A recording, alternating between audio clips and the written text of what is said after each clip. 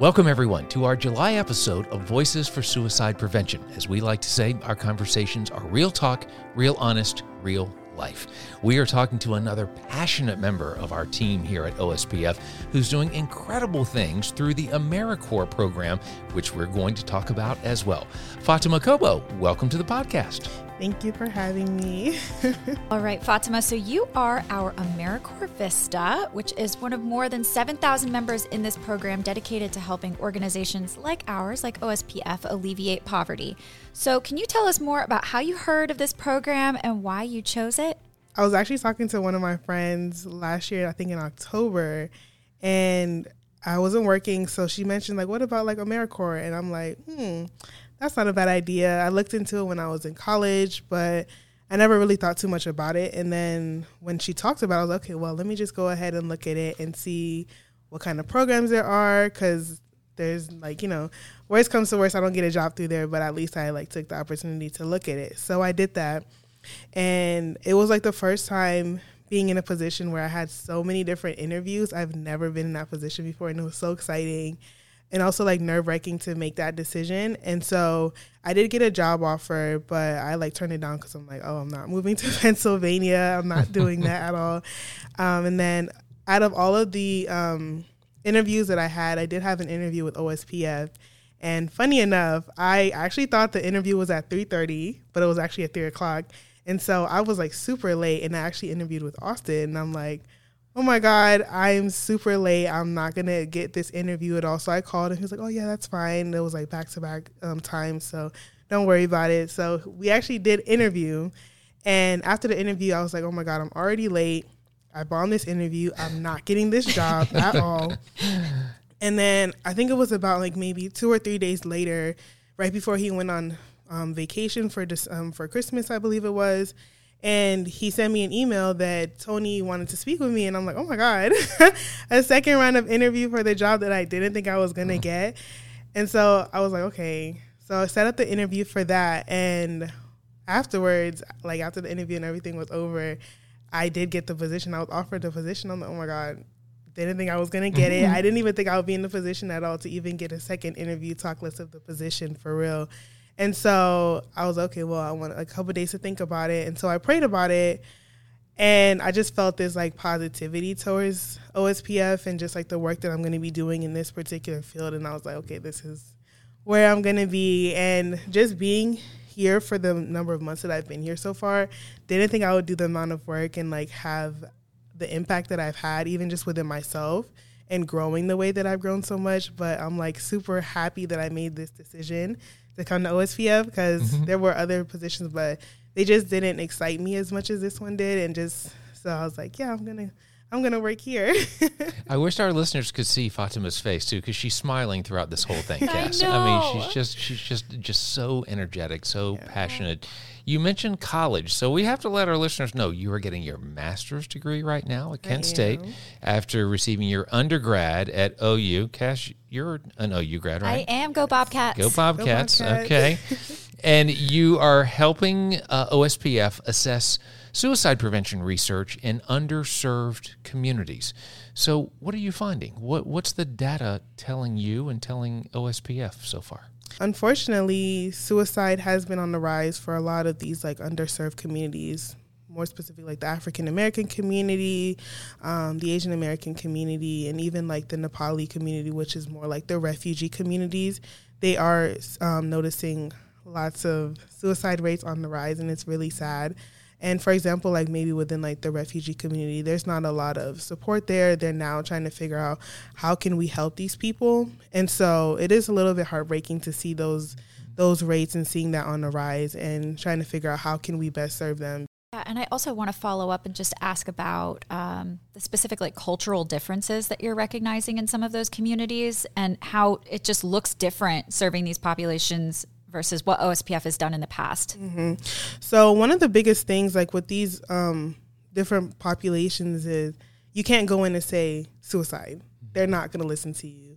Even mentioning like mental health, they're a little bit weary. They're like, oh, we don't have those kind of problems. And so going in without having that full understanding and saying like, oh, you guys are like, dying by suicide at higher rates than maybe someone in a different community. That's concerning. How can we help you? They're going to be like, yeah, I don't know what you're talking about. We don't have those kind of problems. Yeah. So I remember I went to this conversation early, I think it was like the second week of being at OSPF, and it was for the Nepali community, and they mentioned the fact that you can't go in and say suicide. Like, they talk about maybe like addiction, like alcohol addiction or like gambling addiction, and that's an easier way to get people talking about these things. And even they won't even say like, oh, I'm depressed. They will use like, oh, I feel really sad. Some days I can't get out of bed.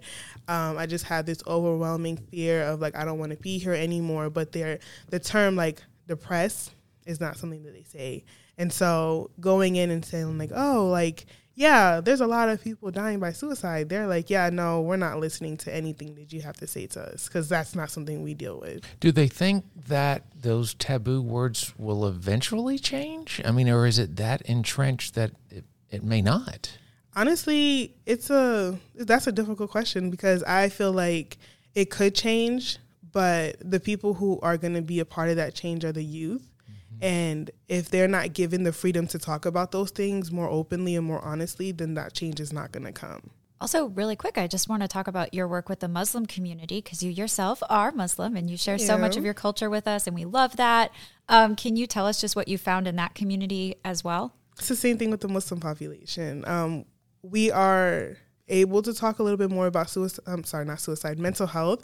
But even that, it's like a big challenge. They're like, yeah, we don't have mental health struggles, and neglecting the fact that like Islam was one of the first like religions to promote like a wellness, especially like mentally, like a mental wellness, and even creating those like psychiatric wards long before any other country even like thought of doing something like that. But I don't know where the disconnect happened, that we kind of like knew all that information and then we deviated.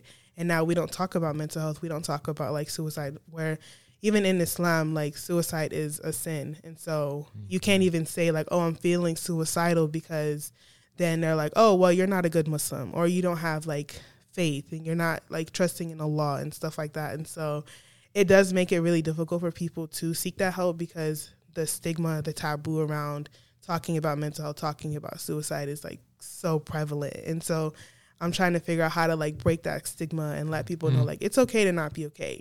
Doesn't necessarily mean that you're depressed or you have anxiety or you have bipolar or anything like that. It's just acknowledging that I am struggling and I need help. Broad question. Do you feel like Muslim communities, Asian communities, Black, Hispanic communities and populations in Ohio, do they feel like they have a voice in this space?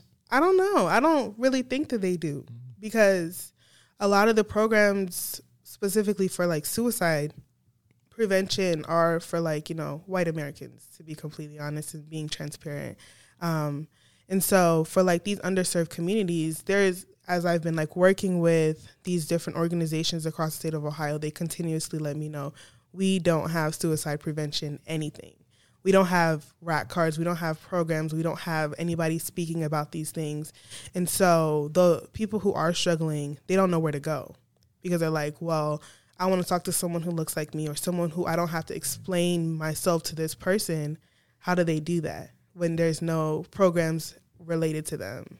And so it's like, for the most part, I don't really think that they do have a voice. And I think that what you've been doing is so critical and so foundational, especially for the Muslim community. Can you just talk a little bit about that experience you had going to a mosque and talking to people about mental health and suicide prevention? It was a great experience. I was very nervous going in. Like, my anxiety was like through the roof. It was really nice to have positive feedback coming from the people who were in the audience. Everybody was super attentive, and they were all like happy to be there, which made the whole experience like a lot better.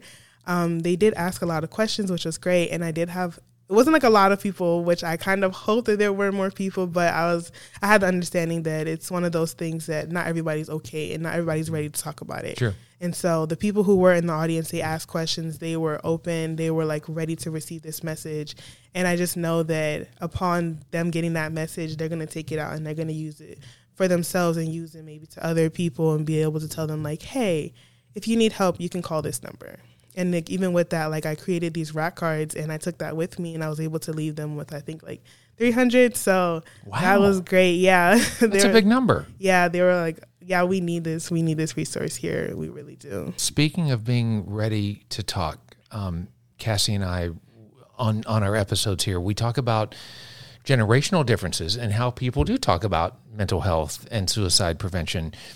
Your generation, Gen Z, is, again, this is broad, but generally more vocal and more open to talking about these issues, having these conversations. Why do you think that is? Because we noticed that there is a need for the conversation to be had. And I also feel like in this particular way, social media has a positive impact. Whereas like the older generations didn't have social media, even though social media is not great. But I think when it comes to like certain things, like for example, like using your voice, being able to speak up for yourself, talking about maybe some struggles that you're having. When you go on social media, a lot of people are able to speak about that. Mm-hmm. And they're able to say like, yeah, I am struggling. This is a resource that I use that it was helpful for me. And so maybe if you want to look into it, it'll probably help you too. But like I know, for example, with my parents, they didn't talk about mental health growing up. Even for us, we didn't talk about it, but we struggled with it. We knew it was something that was there. And I remember in high school, I think it was like Nationwide Children's Hospital, they came to our high school and they talked about like suicide, like signs to look for and stuff like that. And I just know like within my parents, they didn't have anything like that. And so our generation is making it easier to talk about those things, easier to acknowledge like, yeah, I am struggling and I want to talk to someone, even though not everybody does take that, but we are able to like talk about it a little bit more. Well, and I can say here, I'm old enough to be a parent of yours, Fatimah, and there was never anything like that for me in my high school or even in college. Mm-hmm. I mean, it just wasn't talked about. Yeah. It just wasn't. So something else facing Gen Zers and millennials, people of color, and at-risk populations, increasing these gaps in economic prosperity, especially in Central Ohio, there's this broad juxtaposition. This region is the fastest growing region in the Midwest. We're a dynamic logistics hub and auto manufacturing hub, and we're landing companies like Intel. And yet more and more people can't afford housing, and more people are getting assistance from food banks and pantries. How can we address these prosperity gaps? That's a great question. And I don't really know if I have an answer to that, to be honest. I mean, I honestly feel like a lot of the stuff is with maybe like legislators and the decisions that they're making when it comes to maybe accessing food. Like I know all of us are struggling, trying to figure out how can I pay to keep my lights on and also eat. And a lot of these people are like living paycheck to paycheck. Mm-hmm. And so trying to figure out which one am I going to balance? Am I going to take care of my kids and make sure that they have what they need, or we're going to keep the lights on? And there's not a lot of like economic support, because let's say you're like $1 over the limit of maybe poverty, then automatically you're denied food stamps or you're denied like Social Security or whatever it is. And so trying to figure out how to like balance that honestly is like the biggest struggle that a lot of people are like dealing with, because for example, like you're like, oh, well, I know that I need this help. I know that I can't afford to pay my bills every month, but they look at your paycheck and they're like, oh, well, you're making too much. You don't need the help. And you're like, well, you don't live in my house. I do need the help kind of thing. So I think it's a lot of stuff with like the government and the way that they see things to be. And they're like, oh, yeah, no, they don't really need the help. So we're not going to give them that help. And it's really sad because a lot of people are unfortunately living that kind of life. And we're getting all of this positive stuff coming into the state of Ohio, yet people are literally struggling. Mm-hmm. Are you optimistic? To piggyback off Cassie's question, a lot of young people will say they're not that optimistic about their future in terms of a couple of things that Cassie mentioned. Being able to afford a house, being able to be a parent, a few years down the road. You strike me as a very optimistic person, but I'm just wondering what you and your peers say about that kind of near future. I mean, I am optimistic because I know as more young people get into like positions of power, those changes probably will come. And so things might become easier for the young people to be able to like afford to buy a house, afford to maybe like get a new car, and then also to have kids and stuff like that. A lot of people say like, oh, it's about the way you budget. But honestly, I feel like it's bigger than just like a budget, because budgeting is easy when you're like, oh, I don't have all of these responsibilities. But let's say like something breaks in your house and you have to replace it. All that budgeting just goes out the window.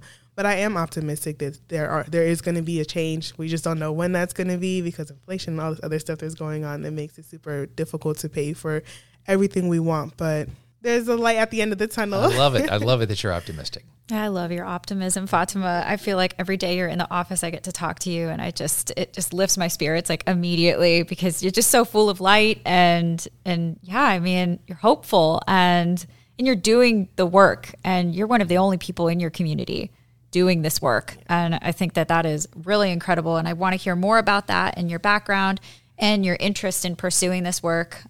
Just like what drives you.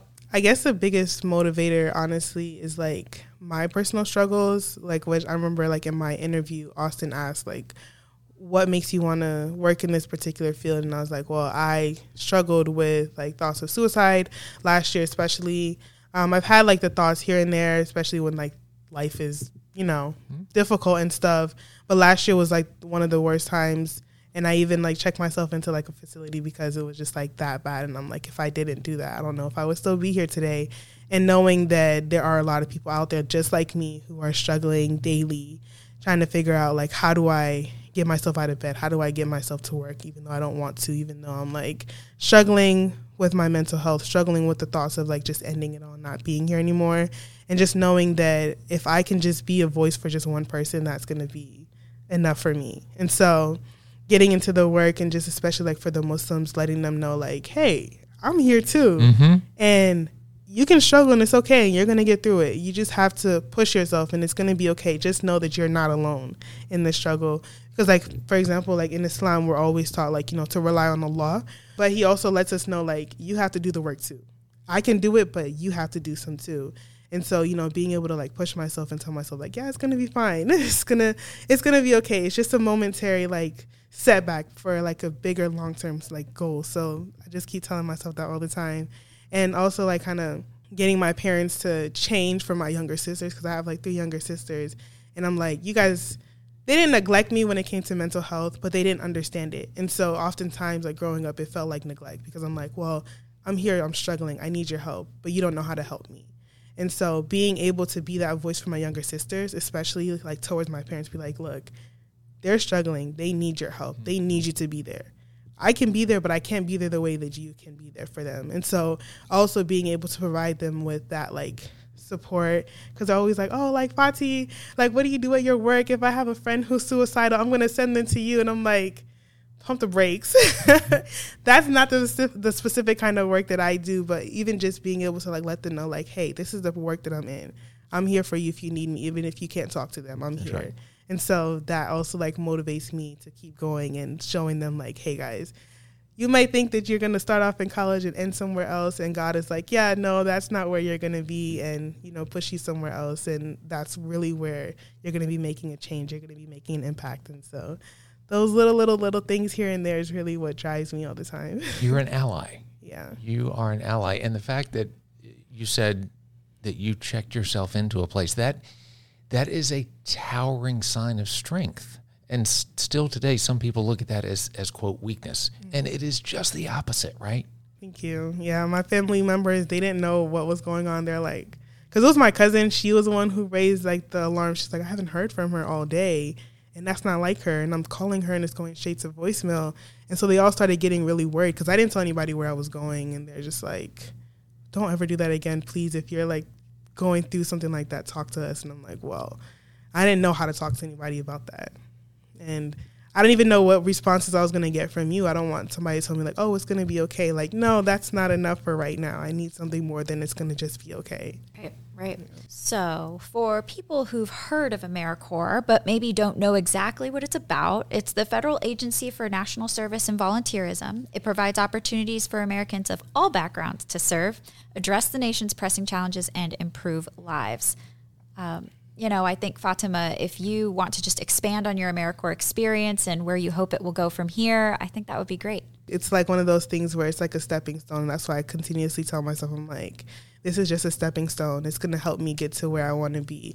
And honestly, before I even got into like working at OSPF, I always was like, oh, I'm going to work as like a maternal and child health. I'm going to create like a program for like, women of underserved communities and create something for their mental health. And it never occurred to me that was probably not where I was going to go with this. But when I got here, I was like, oh, I don't think I want to do that anymore. I think I want to do something else. I want to create something for people who have never seen anything like that before. And so the goal, which I am not shy to say, is to create something for like the Muslim population, create some type of program. I worked on these like journals. I ordered them. I'm so excited for them to come in. It's just a sample. It's not the official product yet, but just being able to create that. And so like that's like the long-term goal, to create something that is going to outlive me. It's going to be something that people can go to and people can look at and be like, hey, I like this. I'm going to use this because I know it's available and I know that it's there. And I know it's from someone who cared enough to create something good to, you know, last a long time. So that's the long-term goal, but that's awesome. And so could that be like its own nonprofit? I mean, are you looking at like creating your own organization down the road? I mean, hopefully maybe like years to come, that would be great. But right now, just creating like a website and getting like people to know that Ohio hasn't forgotten about the Muslim population. There's something there for them too, because a lot of like the programs and stuff like that are all in like other states. Like, for example, like Michigan or like Texas or even Pennsylvania. Like there's nothing in the state of Ohio.